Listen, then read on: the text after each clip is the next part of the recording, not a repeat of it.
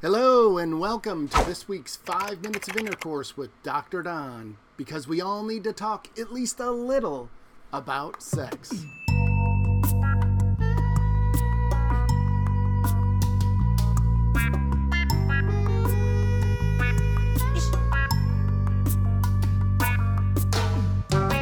Every second you're awake, your eyes are exposed to over 1 trillion bits of unique information. Your brain cannot pay attention to all this information, so it decides what's important and remembers it. The rest fades away. So what you report seeing says almost everything about who you are. Play with me for a moment. Report what you see. Do you see an old woman? Or a young lady? Or maybe you see them both. Which one did you see first? Let's try another, but this one is a bit different. All I want you to do with this image is stare at it. Keep on staring at it, and you'll eventually see something happening with the image. Keep on staring. The first thing you're likely seeing is a cube, even though it is physically two-dimensional. And you're also likely seeing this cube as shifting, in which the front of the cube becomes the back, and the back of the cube becomes the front. And then it keeps on doing this, back and forth. See it? This phenomena is called the Necker cube. The Necker cube, being a cube and shifting back and forth, is completely based upon you making it this way. In fact, the Necker cube tells us much more about you than it does the lines that compose it. Let's try one last one. Report what you see here. This is one of the original 10 ink blots used by the 20th century Swiss psychologist Hermann Rorschach. There's no meaning within the ink blot itself. You put the meaning upon it. And you do this by projecting your personality into whatever you report seeing. So what do you see? Personality is defined as your core characteristics. Are you open, extroverted, conscientious, agreeable, neurotic? Psychologists measure personality using a variety of techniques, including paper and pencil tests, self-reports, and behavioral analyses. I think the neatest way psychologists measure personality is by using projective tests. Present a meaningless image, like an ink blot, and then simply have the person describe what's in the image. Whatever the person sees is equal to their personality. Shall we try one more? What do you see here? I see a clock showing the time of 5 o'clock, a time that represents after work and the amount of time an intercourse video is supposed to be running. What do you see? And what does that say about you?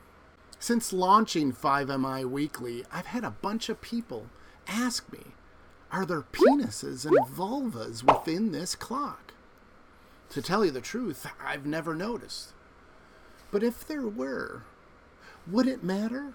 Only a pervert would even be asking this question. Before you throw me under or in the proverbial judgmental bus, might I argue that it's fine time that someone other than a pervert brings to light penises and vulvas?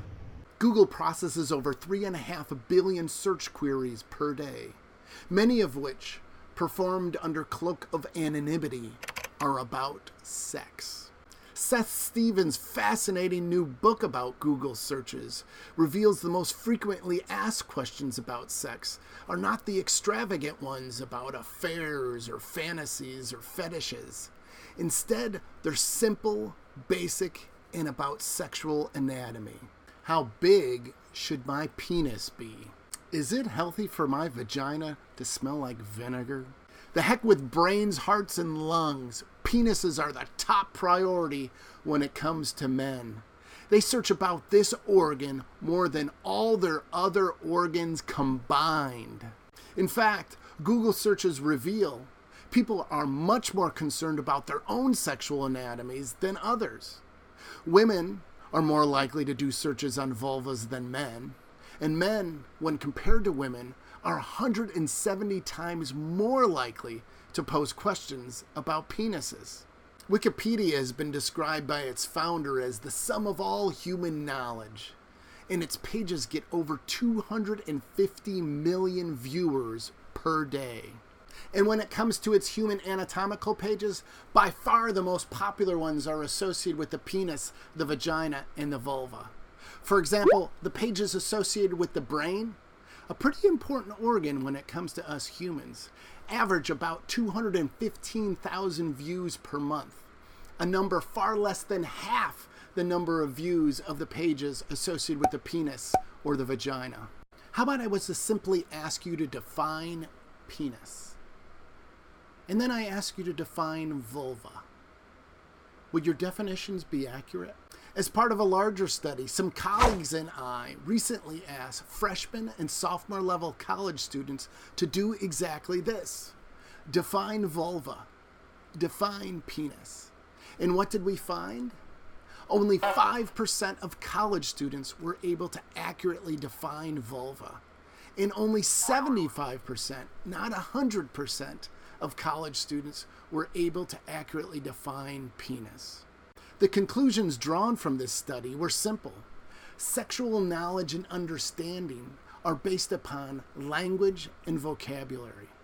Without vocabulary, sexual knowledge is non-existent. There are clear consequences of this lack of personal sexual knowledge. For example, heterosexual women, when compared to men, are 1/3 as likely to orgasm when engaged in sexual intercourse. This dramatic difference is not due to a woman's physiology.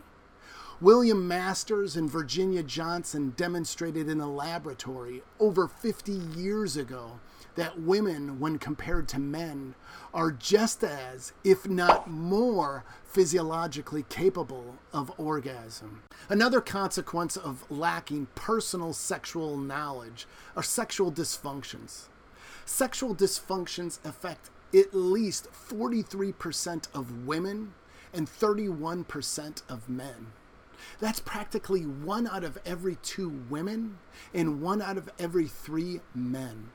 By any other name, these are epidemic proportions of the population.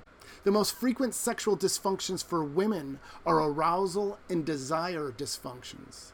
And for men, it's premature ejaculation and erectile dysfunction. How are these dysfunctions most likely to be treated? Well, that's a trick question, because people with sexual dysfunctions are most likely not to seek treatment.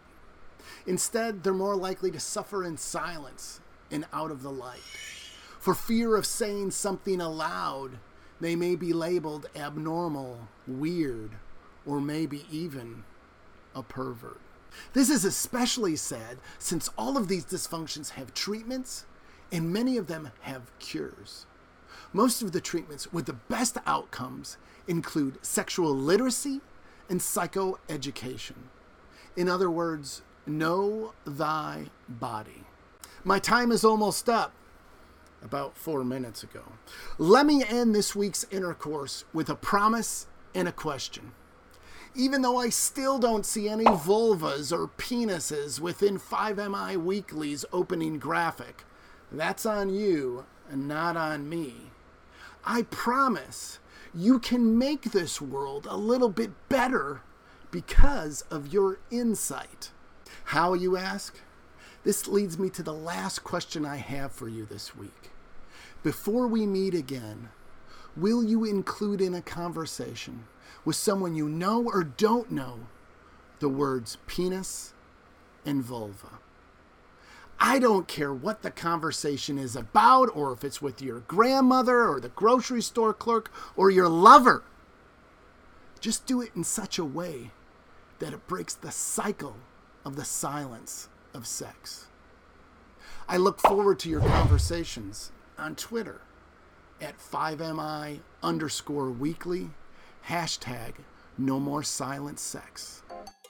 Thanks for watching.